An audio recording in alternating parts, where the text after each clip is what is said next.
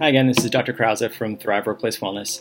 We've talked about the Pareto principle before, but when it comes to how you're actually able to use willpower to your advantage, setting a goal to be achieved at 100% and only feeling good about yourself if you've achieved the 100% version of that goal is part of what can set you up for not feeling great about the kind of strides that you're making. We know that incremental gains are important. Dr. Latouche spoke about that before.